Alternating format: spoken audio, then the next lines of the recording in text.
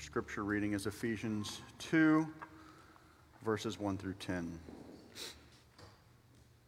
And you were dead in your trespasses and sins, in which you once walked, following the course of this world, following the prince of the power of the air, the spirit that's now at work in the sons of disobedience, among whom we all once lived in the passions of our flesh, carrying out the desires of the flesh and of the mind, and were by nature children of wrath, like the rest of mankind.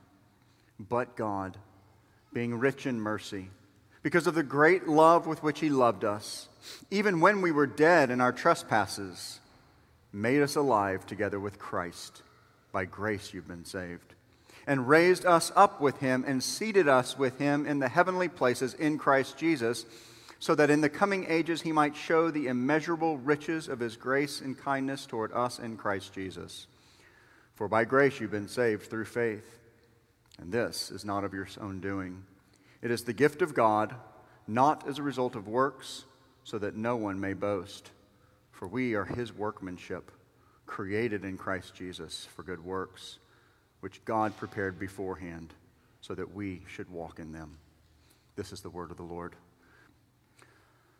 Well, ducks swim and fly in the air, but you already knew that. Bears roam around in the woods, eating berries, and if they're having a good day, maybe take down a young deer and add some meat to their omnivore diet, but you probably knew that too. Snakes slither on the ground, and if they're having a bad day, sometimes get run over by a car or attacked by a mongoose. The point is, ducks do what ducks do. Bears do what bears do. Snakes do what snakes do. And dead people do what dead people do. Now, we don't expect a duck to prowl around the forest and take down a deer. We don't expect to see a flock of bear flying through the sky, though that'd be fairly awesome, I think. Kids, look at the bear, you know. But we don't expect that. We don't expect to see a snake lacing up the track spikes and running in a track meet. And we most certainly do not expect to see dead people acting as though they're alive. And I'm starting here this morning because as we pick back up in our series through the book of Ephesians, we enter into what is a very painful and graphic picture of lostness. In fact, I do have to tell you, just right up front, this is not going to be an easy or feel-good sort of sermon. But I will say, if we'll hang in there with the hard stuff, if we really come to understand this passage, I would submit to you that we're going to have a much better understanding of the misery of being lost and the amazing grace of being saved. What's more, we'll better understand why it was essential that Jesus came. And we'll certainly have a better understanding as to why cultural Christianity is so dangerous, as you have dead people thinking they're alive, actually being told they're alive by their churches for no good reason other than the fact that they made a profession of faith at some point. So there's a lot here for all of us in this text, but we're going to need to buckle up because our inspired writer is going to take us on a journey of lostness that, quite frankly, is pretty offensive to a lot of lost people, and truth be told, pretty offensive to people even in our churches today. So let's remind ourselves right here at the outset, this is God's holy and inspired word. I've told you before, and I'll tell you again as a pastor, I don't write the mail, I simply deliver it. And so let's see what God's holy and inspired word has to say to us from this text today. And I'm going to begin by reading verse 1 through the first part of verse 2. And you were dead in the trespasses and sins in which you once walked. The first point on the outline is the first point here in the text. That is, you were dead.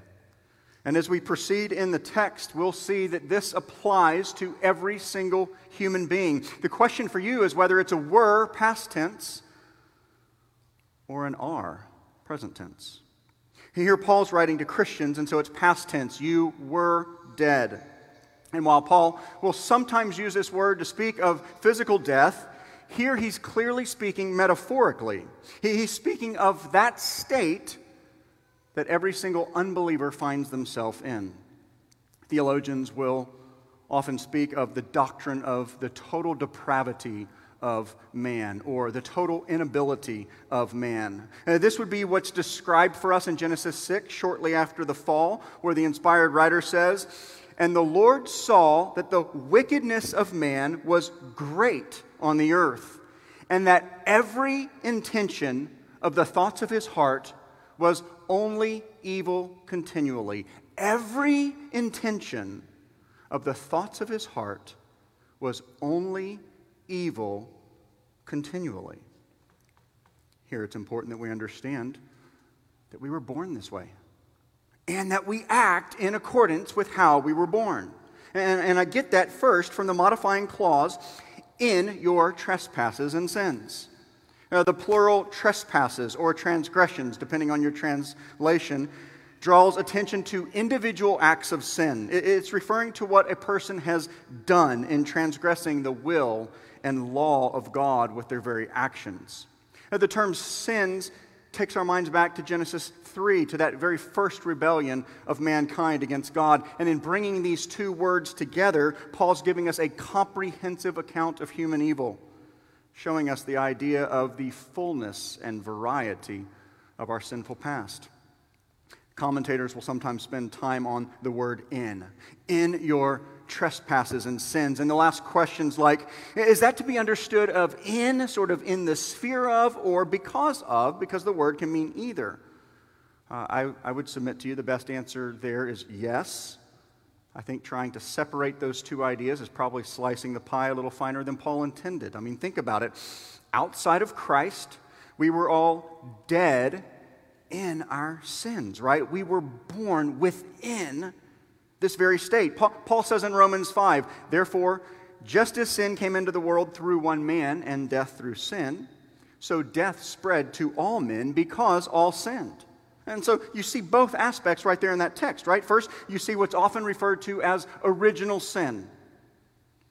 Original sin, where sin came into the world through one man, Adam, as our representative head. And so all mankind was born into this sin, right? We were born with this inherited guilt of Adam's sin. We were born with a sin nature. We were born dead.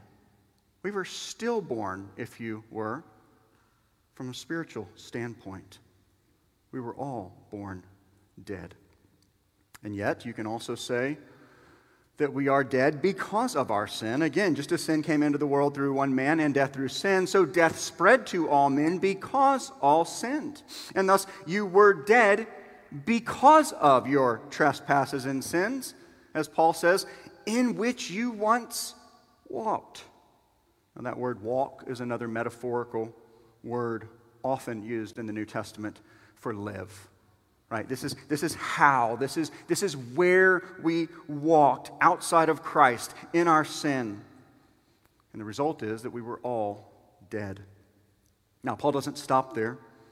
He wants us to be clear on the sinfulness of sin and the desperate state of being dead in our sin. And so he actually goes on to describe the slavery of those who are indeed dead in sin. Look back at verse 2 through the first part of verse 3. They'll all pick it up at the top again. "And you were dead in the trespasses and sins in which you once walked, following the course of this world, following the prince of the power of the air, that is the spirit that's now at work in the sons of disobedience, among whom we all once lived in the passions of our flesh, carrying out the desires of the flesh and the mind." So here the picture that Paul paints is that those who are dead spiritually are actually being drug along as if by shackles and chains. They're enslaved to three separate entities: the world, the devil, and our own flesh. Some of you may recall back when we studied the Gospel of John together that I said that John would sometimes use this term world neutrally, right? It's just a big place. But more often than not, he used it negatively. He would use the term world as the fallen created order in enmity against God. And that's a very common way that the New Testament writers use this word, and it's certainly the way that Paul is using the term here. Those who are dead in their sin are depicted as sort of going along, and the world says jump, and they say, how high? Right? The world tells you, this is how you must think about life, and you say, yes, Master. Whatever you tell me to think, I think. Whatever you tell me to do, I do.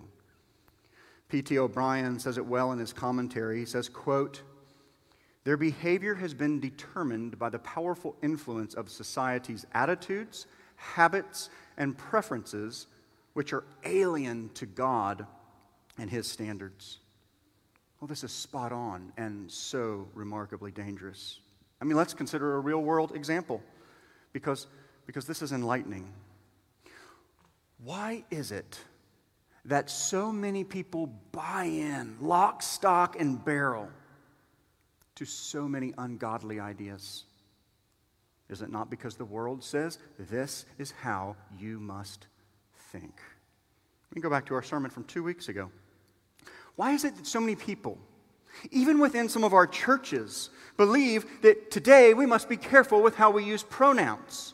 Don't say him or her, even though he was born a biological male or a biological female. They get to choose their own pronoun. But listen, doesn't the Word of God say God created them male and female, He created them? So now we're confronted with who our master is. And those who are dead bow down to the world and say, yes, Master. Right? For those who are dead, listen close, the world and the world's teaching is a higher authority than the Word of God. But that's not all, because Paul also says that when we were dead in our trespasses and sins, we were, in point of fact, not only following the world, but also following the devil. That's what he's talking about when he says, following the prince of the power of the air. That's a further explanation, the spirit that's now at work in the sons of disobedience. Later in this book, in chapter 6, he'll tell us Christians must resist the devil. He'll say, our battle is not against flesh and blood, but against the rulers, against the authorities, against the cosmic powers of this present darkness, against the spiritual forces of evil in the heavenly places. They're clearly demonstrating that our battle is a spiritual battle against Satan and his minions. And so, here in chapter 2, using very similar language, he shows us why our battle is not against flesh and blood. And it is because those people who are following the course of this world and thus hating us often and saying things about us because we stand against it. So there's the tension, there's the battle that Paul talks about in chapter 6 that he says is not against flesh and blood. And he's saying that because they are in fact following the prince of the power of the air, the spirit that's now at work in the sons of disobedience. That is, they are following the devil. So, just think how these go together.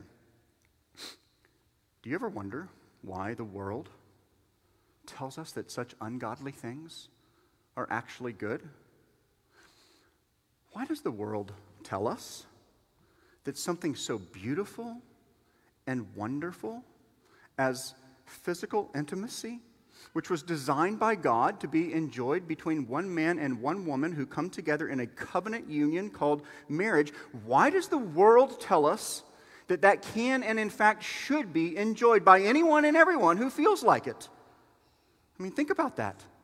This is designed by God as a covenant renewal ceremony every time a husband and wife come together.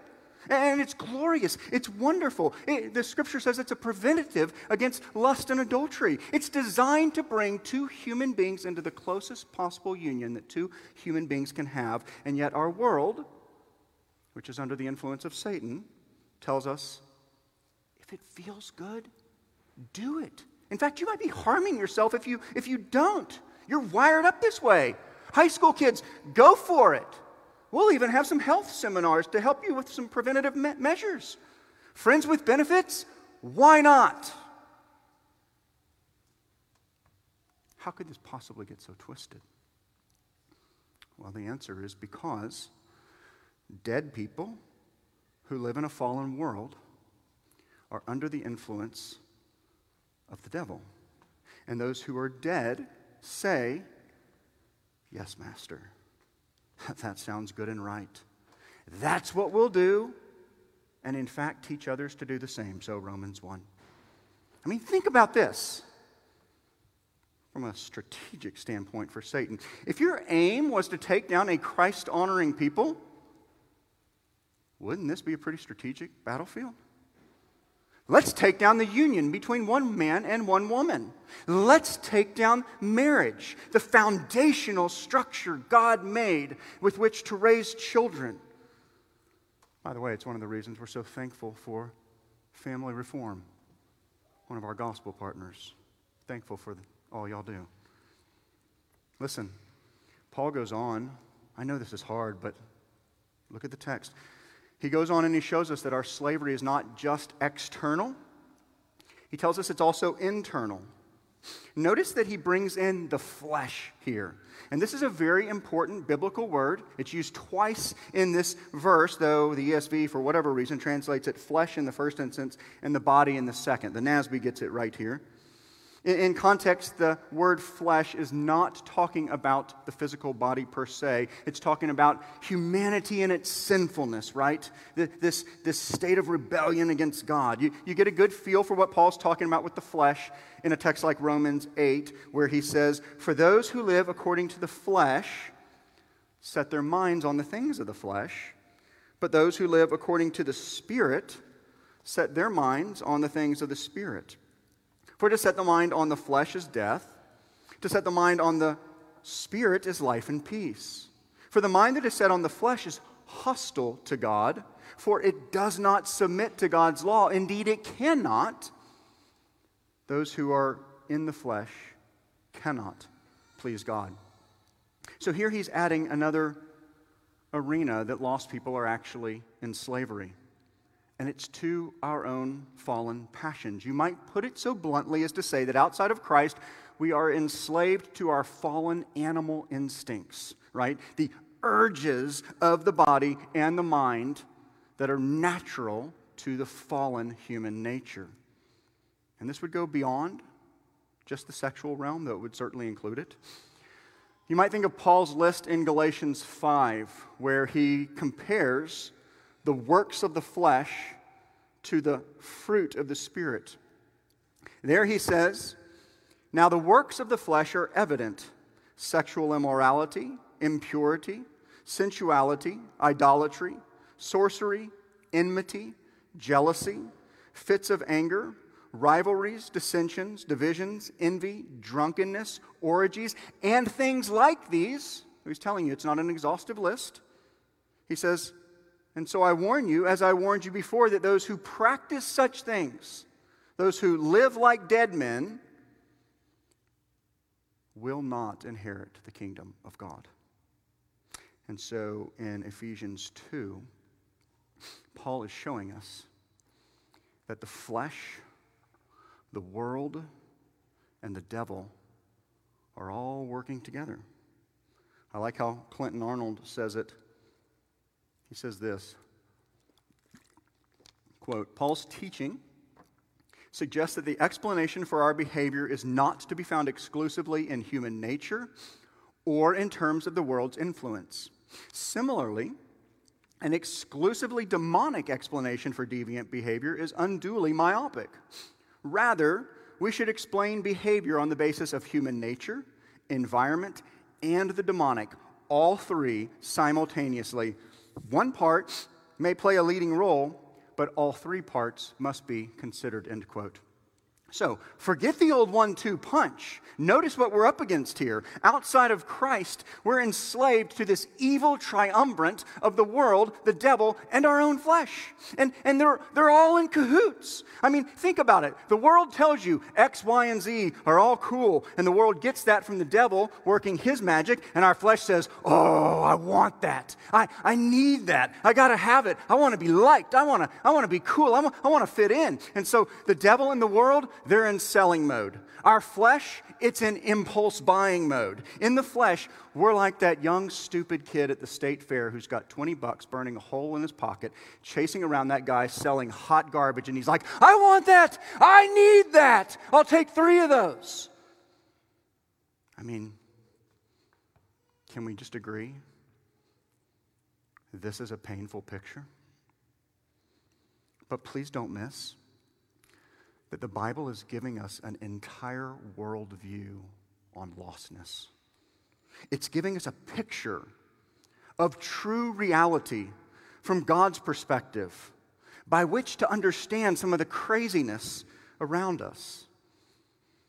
And yet this picture of reality is not quite complete, because Paul not only tells us that outside of Christ we were dead and in slavery, he also makes it painfully clear that we were staring the wrath of God directly in the face. We were like a deaf, blind man standing on a train track with a freight train bearing down upon us, and we're none the wiser, just going about doing our thing. Here comes the wrath of God. Look at verse 3. Though again, I'm going to start it from the beginning to see the whole thing flows. And you were dead in your trespasses and sins in which you once walked, following the course of this world, following the prince of the power of the air, that is the spirit now at work in the sons of disobedience, among whom we all once lived in the passions of our flesh, carrying out the desires of the flesh and of the mind, and were by nature children of wrath, like the rest of mankind.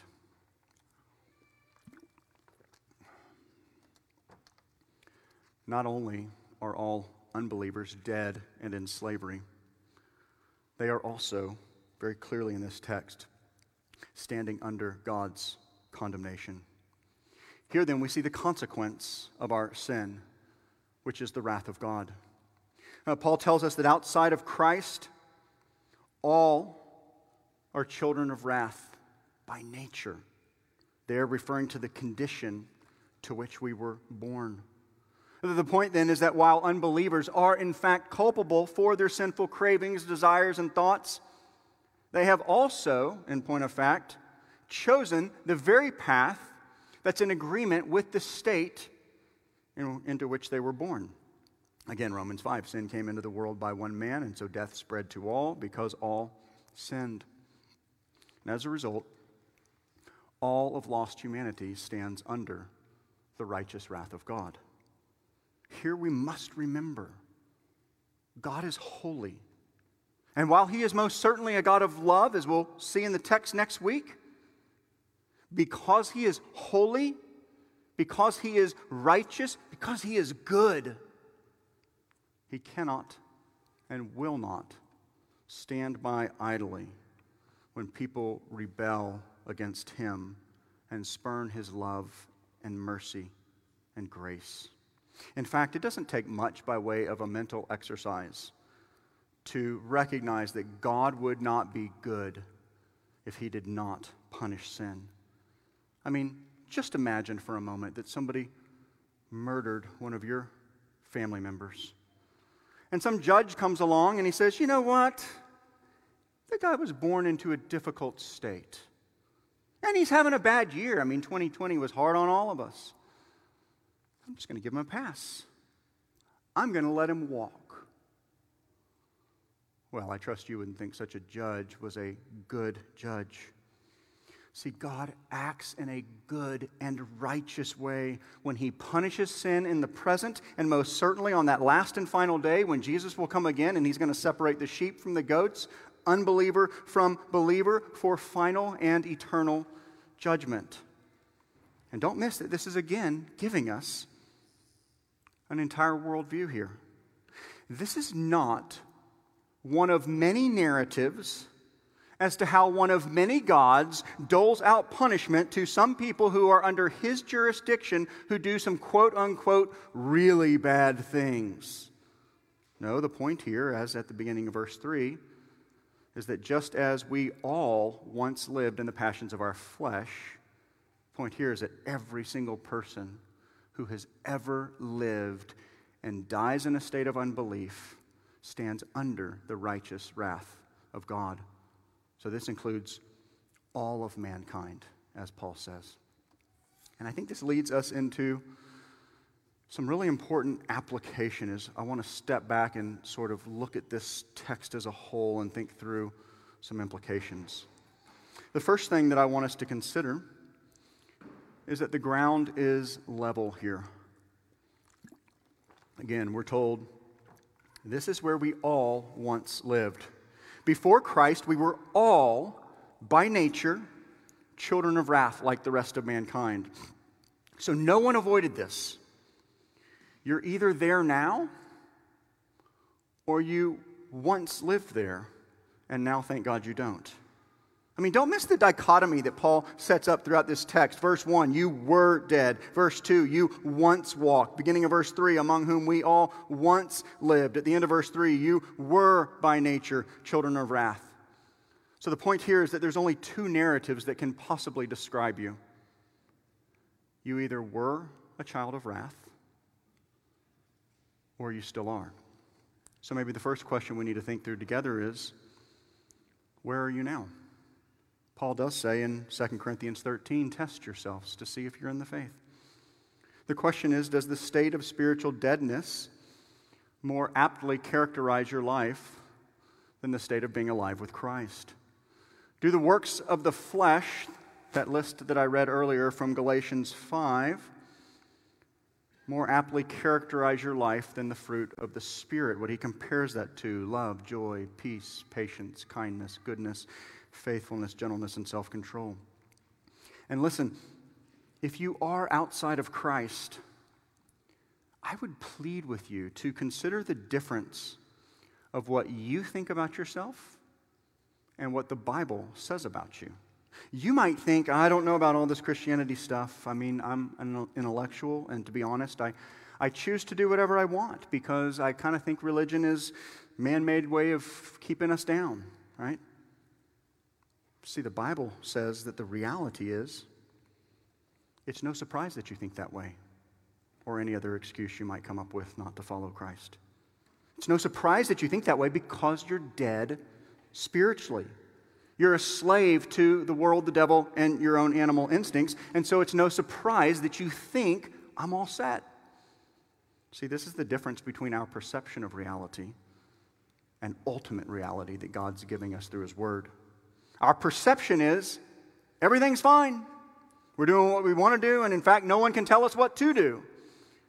The reality is, someone else is calling your own shots. In fact, Scripture says you're like one being dragged along with a hook in his nose by the world, the devil, and the flesh. Our perception of reality is all is well, not unlike people enjoying a sunny day on a beach before a huge tsunami hits. The reality is the tsunami of God's judgment sits just offshore, and it's heading right at you. And this drives home how terrible this state is. Sin is not merely a cut that needs a Band-Aid. Sin is a death that necessitates a resurrection. And God, as we'll see next week, because of the great love with which He loved us, sent His Son Jesus to save rebels like us from the wrath we deserve. He sent Jesus to deal with our sin problem completely on the cross and to cause dead people to be born again, to be born of the Spirit, to live for Christ. And so if you're here this morning and your life still looks dead according to the Bible, I would plead with you to cry out to Jesus today. He died and rose so that you wouldn't have to stay dead and under the righteous wrath of God. For believers, maybe we start here. We need to rejoice We need to praise Jesus every day that we're not still in this state, that we're not still dead. We need to rejoice and thank Him that we're not still in slavery. And we need to embrace the humble frame that should come with this, as we most certainly did not save ourselves. The only thing you brought to the table, the only thing I brought to the table, was our own spiritual deadness and our correlating slavery to the world, the devil, and the flesh. But God saved us. As we'll see next week, God in His mercy made something out of nothing. And I want to end thinking about two related, very important implications as to how this biblical teaching should shape our thinking and thus our lives. Now, I trust these might not be the first place that you'd go in your mind with a text like this, but I think it's so vital as we think about the life Jesus has called us to live right here in the buckle of the Bible Belt. Remember, this passage teaches us that those outside of Christ are dead. They're spiritually dead. And we see here in this text that dead people live like dead people. Remember the dichotomy Paul set up. You were, you once, you once, you were. And so as we consider the reality of this state of being spiritually dead, let us also consider the reality that while only God can raise those who are dead spiritually, He has chosen to do so in His wisdom and providence through the ordinary means of His people, those He's already made alive, sharing the good news with those who are still dead. I mean, think about it this way. If you were able to play at least a small role in bringing a loved one back from the dead physically, wouldn't you do it? Perhaps you have a young child who, God forbid, were to die. And you had the ability to play a tiny little role in bringing them back. You'd do everything you could, wouldn't you? I know you would. I would. We wouldn't sit back and do nothing. Here's where I'm pushing with this. This biblical teaching of the state of lost humanity should not only color how we think about sharing the gospel, right? We want to be faithful here. We want to share the gospel indiscriminately with anyone and everyone who God puts in our path, all the while knowing that He must work for anybody to be saved. And we want that to be true of us. But shouldn't this teaching, this is sort of the second implication related, shouldn't this teaching also then color what we're looking for when someone says they believe, right? Jesus doesn't say, go make decisions. He doesn't say, go make professors. He says, go make disciples. And by the way, teach them all that I commanded you. And I commanded you things like, if you love me, you will keep my commandments. I mean, think about it. If you were coaching a baseball team and someone says, hey, coach, I've joined your team, and yet they never go buy a bat and a glove, they never come to any of your practices or games, would you think they're actually on the team? If you went to a funeral, how about this one? If you went to a funeral and someone had this big, beautiful, ornate, lovely sign on the side of the casket that said, he's not really dead, he's actually alive. And yet you sneak up and you touch the body and it's cold. You go for a pulse and there's nothing there. He doesn't care how great that sign is, right? You're clear, there's no signs of life. So this person is actually dead. The question then is, why is it that when someone says they believe but continue to live like they're dead, do we assume that they're alive? Why do we assume the dead are actually alive when there are no signs of life? I trust you understand the point I'm trying to make. We live in a context where so many people say they believe, and yet so relatively few live as though the life-changing power of the Spirit of God is actually pulsating within them. So why is our typical MO to simply assume someone's come to faith because they prayed a prayer and signed a card? I mean, don't get me wrong. If someone's positive towards Jesus but still lives like a dead man, maybe that's the beginning of God's work in there, right? We know how God works and this drawing process He actually takes us to. So maybe that's going on, but they haven't yet, as Jesus, using His words, they haven't yet crossed over from death to life. Oh, there might be a new God awareness that's going on, and that's something that we can find some level of encouragement as we're doing ministry, but we must be clear, those who are alive are no longer slaves to the world, the devil, and the flesh. And in understanding what Scripture is teaching here, we should probably have an appropriate concern with those whose lives are more characterized by spiritual death than spiritual life. One of the most helpful books I've ever read on the nature of conversion, and this is what we're getting at here, right? It's conversion from death over into life. One of the most helpful books I've read on this is Jonathan Edwards' old book, Religious Affections. And one of the things that's so helpful with this book, even though challenging and painful at times, one of the things that's so helpful is he starts with 12 signs that mean absolutely nothing. His point here isn't that they're negative signs. His point is, with those things alone, you can't tell whether somebody's alive or dead. What's painful about it, for people in our context who read it, is that almost all 12 are the exact things that pastors hear sitting in somebody's living room who share their testimony of why they think they're converted. Let me just give you a few examples of his signs of nothing. He talks about an emotional experience, right? I went to youth camp.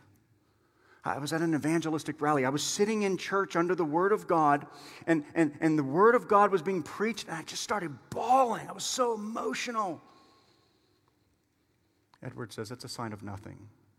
Could be something, but it's neutral. That in and of itself tells us nothing. He uses bodily manifestations as a sign of nothing, right? I was reading the Bible, and I just felt this heaviness set in. Well, you could have had a drop in blood pressure. It could have been the Spirit of God working, but we need more evidence. That's his point. Another sign of nothing that he points to is this inclination to talk about spiritual things. Right? Before I went to youth camp, I never talked about the things of God. Now I can't stop. And his point is, dead people talk about spiritual things all the time. Another sign of nothing is a scripture verse came to mind and made me think of God, right? I was going along, and all of a sudden I'm hit with this scripture verse, and I'm convicted, and that's when I was saved. He says, well, maybe, but a scripture verse can come to your mind for a lot of reasons. Again, we still just need more evidence. Talks about fervency in worship as a sign of nothing. You know, well, it could be positive. We don't know. And the last two are troubling. Edwards, in his list of signs of nothing, lists a deep and profound sense of assurance. I know that I know that I know that I know that I know that I am of Jesus. Edwards' point is, deceived people, dead people, those in slavery are convinced they're all set. It's one of the most dangerous places a human being can be. Deceived, thinking they're a Christian for all the wrong reasons. Last one I'll hit on. Other professing Christians say, I'm a Christian. My mom says I'm a Christian. And his point is, your mom's not the Holy Spirit. She's just not. She's great. She's your mom. You should respect her, but she's your mom. No, see, for Edwards, and this book is so steeped in Scripture. I mean, you turn the pages and like Scripture's dripping out of it. For Edwards, the changed life is where it's all at. He understands from the Bible that when God's Spirit comes to dwell in us, He doesn't just pull out a rocking chair and sit back and do nothing. He causes us to be born again. He creates new life in Christ. He creates new tastes for the very things of God. He actually changes us from the inside out. Now, of course, we would all say this change is not unto perfection. We know that. Part of this change is a daily trusting in the finished work of Christ on the cross. But we need to be equally clear and just as quick to say, as we are quick to say that we're not perfect, we should also be just as clear that we're also not the same as we once were. Right? Listen, this is why testimonies, I'm just going to get real here. This is why testimonies of years of darkness are dangerous. I call them the yada, yada, yada years, right? We like to jump over things. I've been in pastoral ministry for 25 years. You hear these regularly. I became a Christian when I was 2, 6, you name it. I got to high school and college and yada, yada, yada. It was dark, and then at 35, I'm following Jesus. And it's like, praise God that you're following Jesus now. Have the biblical wherewithal to recognize that you might not have been converted until you started following Jesus. Right? It's why these years of darkness, years of sexual promiscuity, years of rebellion are hard to square with what the Bible teaches of crossing over from death over into life. Because remember, dead people live like dead people. Those born again live like those who are alive spiritually. And see, like everything else, church, we must let Scripture define and put the parameters on our categories. And this was an uphill battle for American Christianity. Some of you are looking at me like, oh, because we pioneered and we outsourced this false teaching, often referred to as easy believism. This idea that you make Jesus your Savior now, and somewhere down the road you make Him your Lord later. And I got to tell you, that doesn't square with what we see in the Scriptures at all. The Scriptures teach, test it yourself, right? The Scriptures teach the dead live like the dead, and those who are alive live like they're alive. And for those here this morning who are in Christ, made alive by the Spirit of God, again, brothers and sisters, let us rejoice in that. And let us accept God's word on the reality of things. And let us live our lives with Scripture as our guide, Scripture as our highest authority, helping us to recognize the world around us and how we are to engage such a world. Let's pray. Father, your word is true. Your word is right. Your word is good. Would you give us the grace to accept, to embrace, to rejoice in your word for what it says, not for what we want it to say. Father, I pray that you would help us. Lord, we are so grateful for your amazing grace that caused dead people, that caused slaves to live and to be free. We thank you. We praise you. We pray this in Christ's name. Amen.